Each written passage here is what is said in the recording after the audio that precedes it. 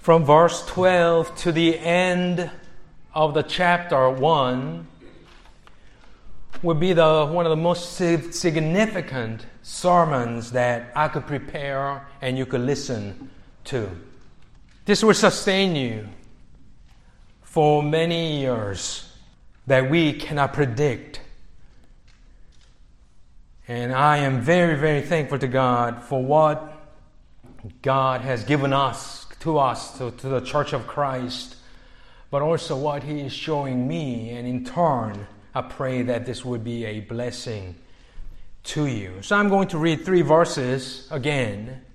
For those of you who are visiting us, the context is that Paul is in prison and he is writing to a church that he planted about 10 years ago at that time.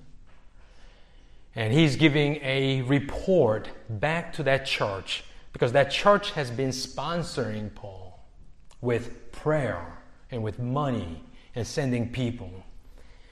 But we find in these few verses his own reflections while he is in prison.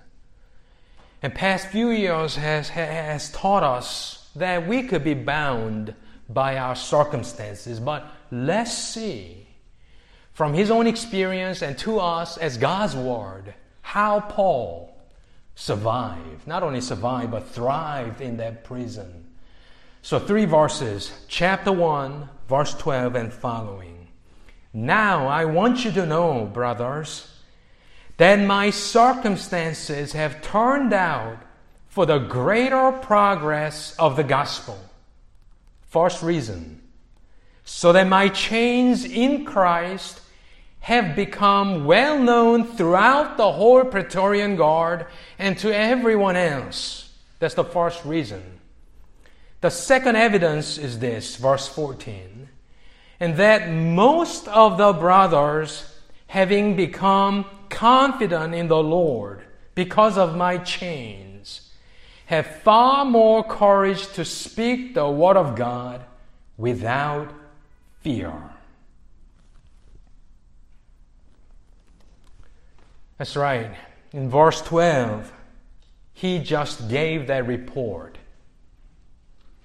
Probably Philippian church was expecting for him to say, I am in the prison, I am tired and sick, and I need your help. Instead, what they are hearing from Paul is that there is actually the greater progress of the gospel. And people might have scratched their heads and said, what do you mean? And first reason we talked about last Sunday is that the reason why I am in prison, that reason has become well known throughout the prison guard and to everyone else. So he's spreading the gospel inside of that imperial guard prison. So he's not staying quiet. And everyone, just like Joseph, wherever Joseph was, God was with him. God blessed him. So people knew God was with him because of the blessing. Likewise, here Paul, he's not staying quiet. So if you are chained or if you are guarding Paul, chances are that you will hear something about Christ from Paul. His conduct probably impressed many of the guards. So that's 13. What he has done in the prison. That's last week. Verse 14 is something that probably Paul couldn't even imagine. So this comes as a bonus. Paul will stay as Paul. No matter where he is, he will be preaching, sharing. But verse 14 comes to the church of Philippi as a surprise, and even to Paul himself, surprising effect of him being in the prison. That is, many of the brothers, having become confident in the Lord because of my chains, have far more courage to speak the word of God without fear. So Paul is locked up in the prison, and we thought, oh, it's over. Church has stopped. Missions, evangelism, they have stopped because that famous Paul is in the prison. But what God does is God inspires people outside of the prison, brothers, and then they are going to go out and preach the gospel. So in that way, unexpectedly, these many brethren were brothers and sisters. They would go out and preach the gospel. So what Paul couldn't do by himself, now God is unleashing whole army of Christians to expand his kingdom. So in two ways, he says there is that greater progress of the gospel. Inside of prison, I am sharing the gospel. Outside of prison, I couldn't do it. I couldn't imagine this was going to happen, but by God's grace, so many people are going out and sharing. So that is what is happening. The greater progress of the gospel. Two evidences that he just shared. Now let me make first point.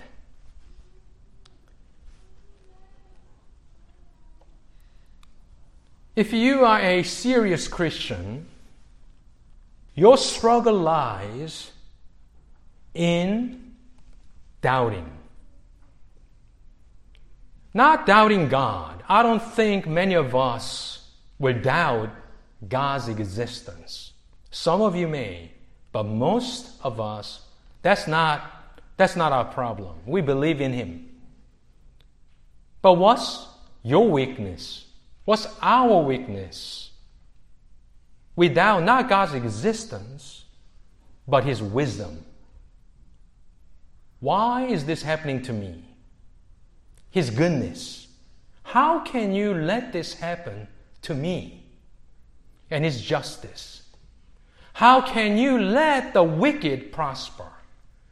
So our problem is not doubting God's existence. We are convinced of it. But we doubt His wisdom, His goodness, and His justice. And we are always asking, what are you up to? What are you doing? That, if you're not doing that, God bless you. But if you could be honest, we struggle with that often. For example, as soon as I was put into that solo pastor position in this church, what happened? Immediately, by March, pandemic has started. So I'm thinking like this. OPC is already hard. And you add, we ask that question, why? Why at this time? Why that?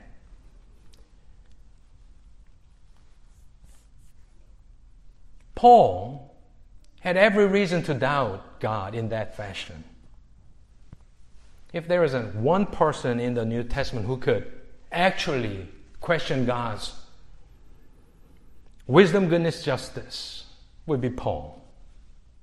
Even us, we are looking at the text, he's in the prison, and we are thinking, why? Why would you put Paul in the prison? What are we asking? What are we questioning? We are questioning God's wisdom.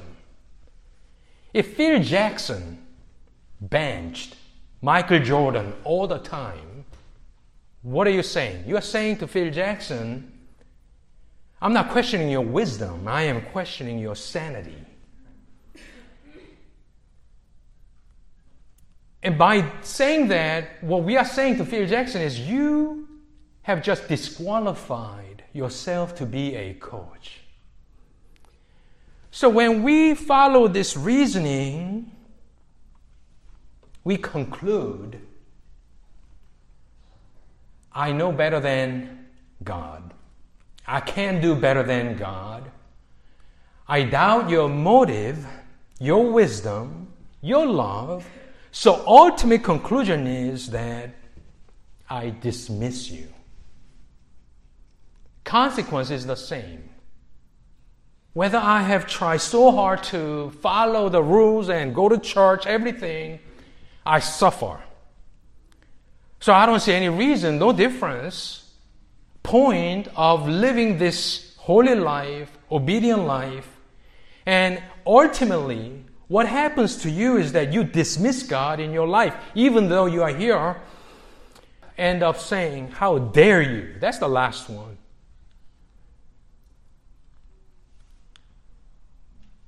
I was thinking about this, and I recalled a conversation between two parties. And someone said to someone this, has God said, you shall not eat from any tree of the garden? Somebody said that to somebody. Has God said? Or the translation, did God really say, actually say? That's not a question. That's an accusation in the form of a question. Has God said? What the serpent is saying to Eve is that God told you not to eat anything from the tree of this garden? What you are accusing of God is, if God loves you, how can God withhold something that is so precious from you? How dare God? How dare you could do that to me? So Satan is already accusing God of his integrity, goodness, especially his love for Adam and Eve.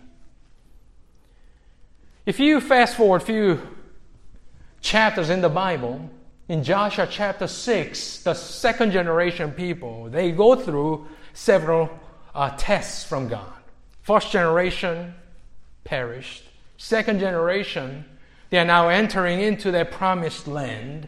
And in chapter 6, there stands a mighty fortress of that pagan nation, Jericho. If you haven't read that section, do you know what God says to Joshua? Joshua is not simply a religious leader. He's a military leader. Since he was young, he fought for Moses. And God said to Joshua, listen to this. God didn't say to the 600,000 people. God said to Joshua, see, I have given Jericho into your hand, with its king and the warriors. You shall march around the city, all the men of war circling the city once. You shall do so for 6 days. Circling once per day for 6 days. Then on the seventh day, you shall march around the city 7 times, and the priest shall blow the trumpets. Then when you hear the long sound of the trumpet, all the people shall shout with a great shout, and the wall of the city will fall down flat. If you are one of the generals in that group, God spoke to Joshua. Joshua comes around and he says to the people, or the generals, leaders of the clans, what are they asking? Did God really say that? Just go around and shout? We think, oh, they're Old Testament people. They didn't know better, so they just did that. You think out of all the men, nobody asked a question? Are you seriously? You walk around 7 times and shout, it's going to fall down. So here we learn something. God wants our obedience, yes, but not a mechanical one. Blind obedience. But what God wants is trust. So when the doubt arises in our hearts, calling God's wisdom, goodness, justice, and love into question, you must fight that doubt, and you have to kill it off with trust. Not simply with faith. Yes, faith. But also with trust. Paul was in prison, but he trusted God not by positive thinking or religious devotion, But as I've said last Sunday, that he trusted God because he was in Christ.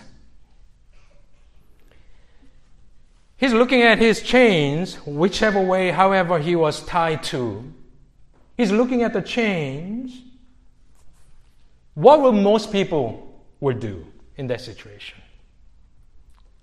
If you're tied to the wall, you are looking at the chain. If you're Paul, if you're someone in that situation, Christian, in the prison, what are you doing? I think most of the people will do this. You look at the chain, and with the chain, you are interpreting God. You look at the chain, and because of chain, you see God through the lens of chain. And you make that decision or conclusion about God, His character, His actions towards you, in light of that evidence of chain. What Paul is doing is he's reversing that because he's in chains in Christ. My chains in Christ in union with Christ's theology. What he is doing is he is interpreting the chain through the gospel. We do the reverse. When something happens, when COVID happened, we look at that situation and we question God's motive. We question God's goodness, justice, love toward if you love us, how come that, I'm just an example, that happened at this point? But what Paul said last week was my chains in Christ. So in Christ, reality interprets his circumstances. He's not doing that. Looking at the chain, how can you do that to me? That's most people. Paul, he looks at the chain, is but a reminder of who he is in Christ. That's why he was able to overcome that circumstance. And this, I don't think, is confined only to the evangelists, church people, church religious works. Whatever you are, whoever you are, in your situation, we all feel trapped from time to time. In your job, family, whatever situation, relationships, you are just in the prison. And what do we do again? We look at the condition and you conclude what kind of God he is, depending on the situation. But as you know, that's not the way you should do the theology. So I'll ask you to do three things. That is, you have to settle the question of God's love towards you, first of all, in the Bible. You don't conclude who God is, what He's like towards you, by looking at the case after case, depending on the markings that you give. There's a graph that you go and this was the high mark, this is low mark, so it goes like this. So depending on where you are in that graph, you will conclude His love toward me will increase, decrease. So we have to settle that question. So you must settle that, not by looking at the circumstance, but from the Bible. You look in the Bible, in the Word of God, and you settle the question of God's character, who He is, in the Bible. Second, you have to do it once and for all. Third, you must never look back. I think that's the key. I am not saying if you are a young Christian, not age-wise, but you are a new Christian, there should be a time for you to question. I do not like when people say, just believe. Doesn't matter, just believe. Don't question, just believe. It has never been the spirit of Reformation. Never. We'll say, go to the Word. But when you progress in your life, I think, without being harsh, we need to move beyond that. We need to grow beyond that. We cannot constantly look at the circumstance and look at God and ask, what are you doing? It will never stop. You will never grow. Your actions toward God and neighbors will never have power because deep inside you are still doubting. Once again, not existence, but all of that I've mentioned. So you settle that. I'm speaking to all of you, including myself. You ponder upon that question. You settle it with the Word of God.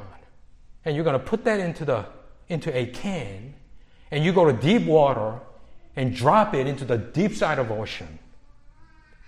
You don't take it out every time and open it and see if God is there. If God loves me, how can you? We need to say, stop. It's enough. I need to grow up. I need to grow in Christ.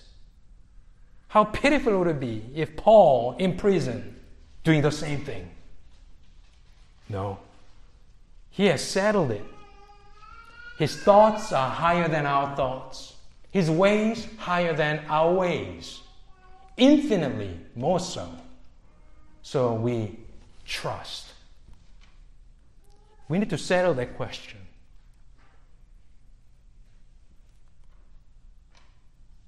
Second point is this.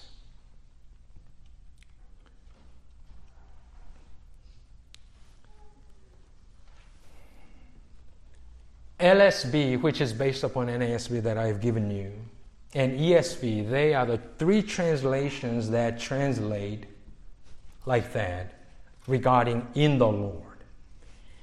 Most of the brothers, having become confident in the Lord because of my chains, rest, CSB, King James, New King James, NIV, they translate in this way.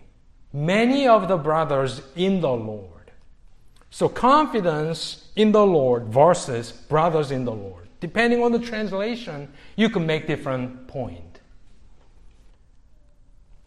But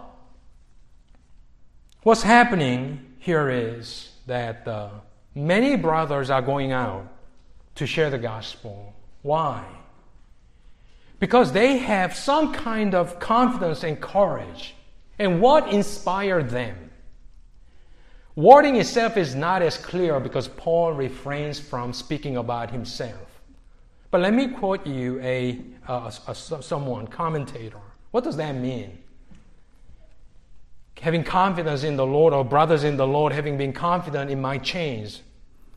The real source of inspiration was Paul's fearless witness to Christ while in chains. Fearless Paul, before and after his imprisonment, inspired others so that while he is in chains, the gospel is now being proclaimed by so many others. Calvin says it in this way. When, however, we see at the same time the hand of the Lord, which makes his people unconquerable under the infirmity of the cross and causes them to triumph. So Paul is he is triumphing over the circumstances. Relying upon this, we ought to venture farther than we had been accustomed, having now a pledge of our victory in the persons of our brethren. What Calvin is saying is this. If I was timid, and if I see Paul, what he's doing in the prison, Christ's victory is already pledged by the actions of Paul. So I should have more courage to go one step farther than what I used to, whatever my comfort zone allows me to go. Why? Because that person is carrying on, and we see Christ's victory through that person. It inspires me. It encourages me. It gives me that extra courage to do. Wow, I wish I could do that. I look at Paul's life, fearless Paul. I want to become like him. So the second point would be, we should pray and live our lives in such a way that we could be the source of inspiration for others. As we see, you are a one man, one person. You try, but you cannot do everything. You could call this multiplication, discipleship, whatever you want to say. But if your life becomes an inspiration to other people, without you telling them what to do, they will do what you've been doing for Christ. The third and final point that I want to make is this.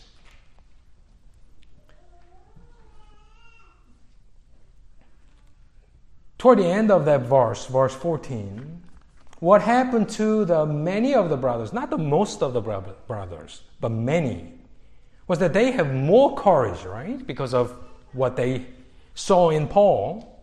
But that courage gave them that commission to fulfill. What was that?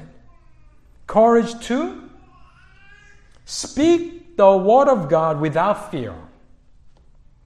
So going back to verse 12, the greater progress of the gospel is tied to this group of men now encouraged who are doing what? Who are speaking, actually the Greek text says the word. Not word of God. I just don't like that. That's the NASB and the LSB. Print the word. But let me say another one. Another word here. You see in the text it says speak. So when you look it up, there are different kinds of Greek words that we are familiar with. For example, I say unto you. Then the Greek word would be lego. I say with emphasis. I say unto you. Teach. Probably you have heard. Didaskalo. I teach. Discipleship. Preach. Kerusso. You proclaim and herald. Or famous word, evangelize. Euangelizomai. So those are the familiar words that you expect Paul to say. But it was a very unusual word. It was basically, it's not used a lot. It's laleo. But that word is, I would say, the lowest denomination, if you could say that, of that kind of words. Not usual word. It has no religious overtone, like evangelize or preach or you teach. They all have that. It's good words. They're good words. They say something about Christian life, church, discipleship. But the word that Paul used was laleo, basically means make a sound. You could translate I speak, but only a few times. So what I am saying, I think it's fair for me to conclude and say this. What Paul wants to say to the Philippians, they are the sponsoring church. This is somewhat a missions report. Paul does not want to communicate, because of my imprisonment, these men, these brethren, became so jealous for the work of Christ, and now they just went to preach the gospel or discipleship.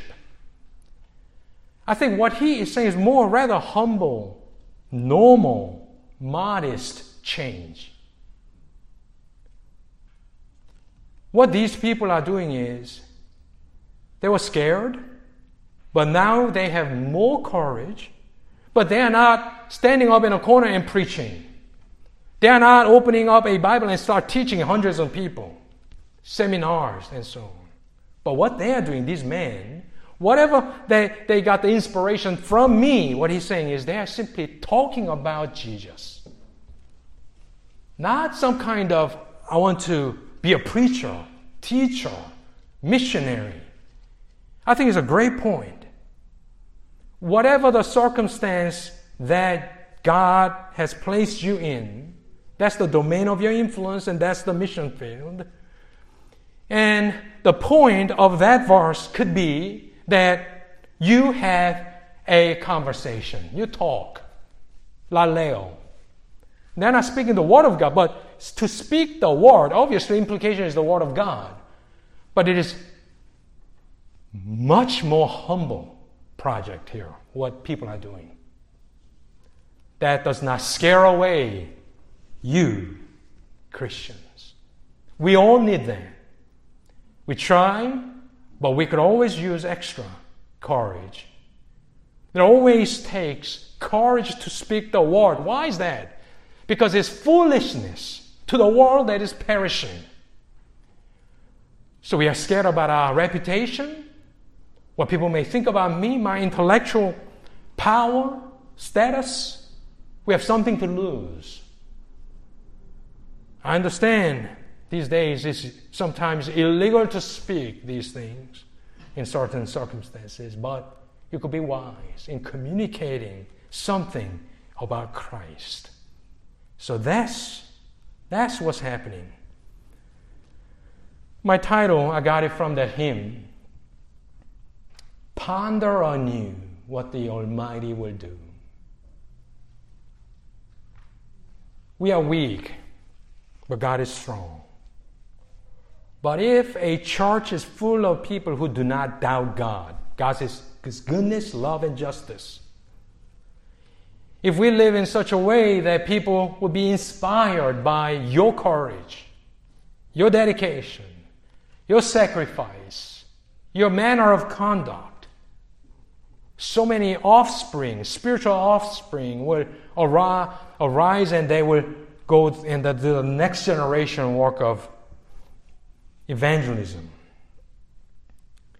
And if we make it our aim to speak, not to preach, not to evangelize, but to talk about Christ simply, make a sound about Christ, what can Almighty do with that kind of church is the question.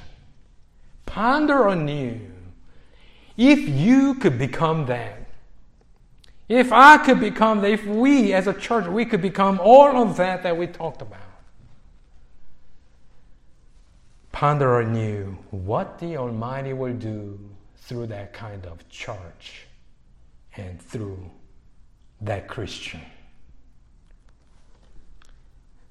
He will do amazing things for His honor and His glory. Let's pray.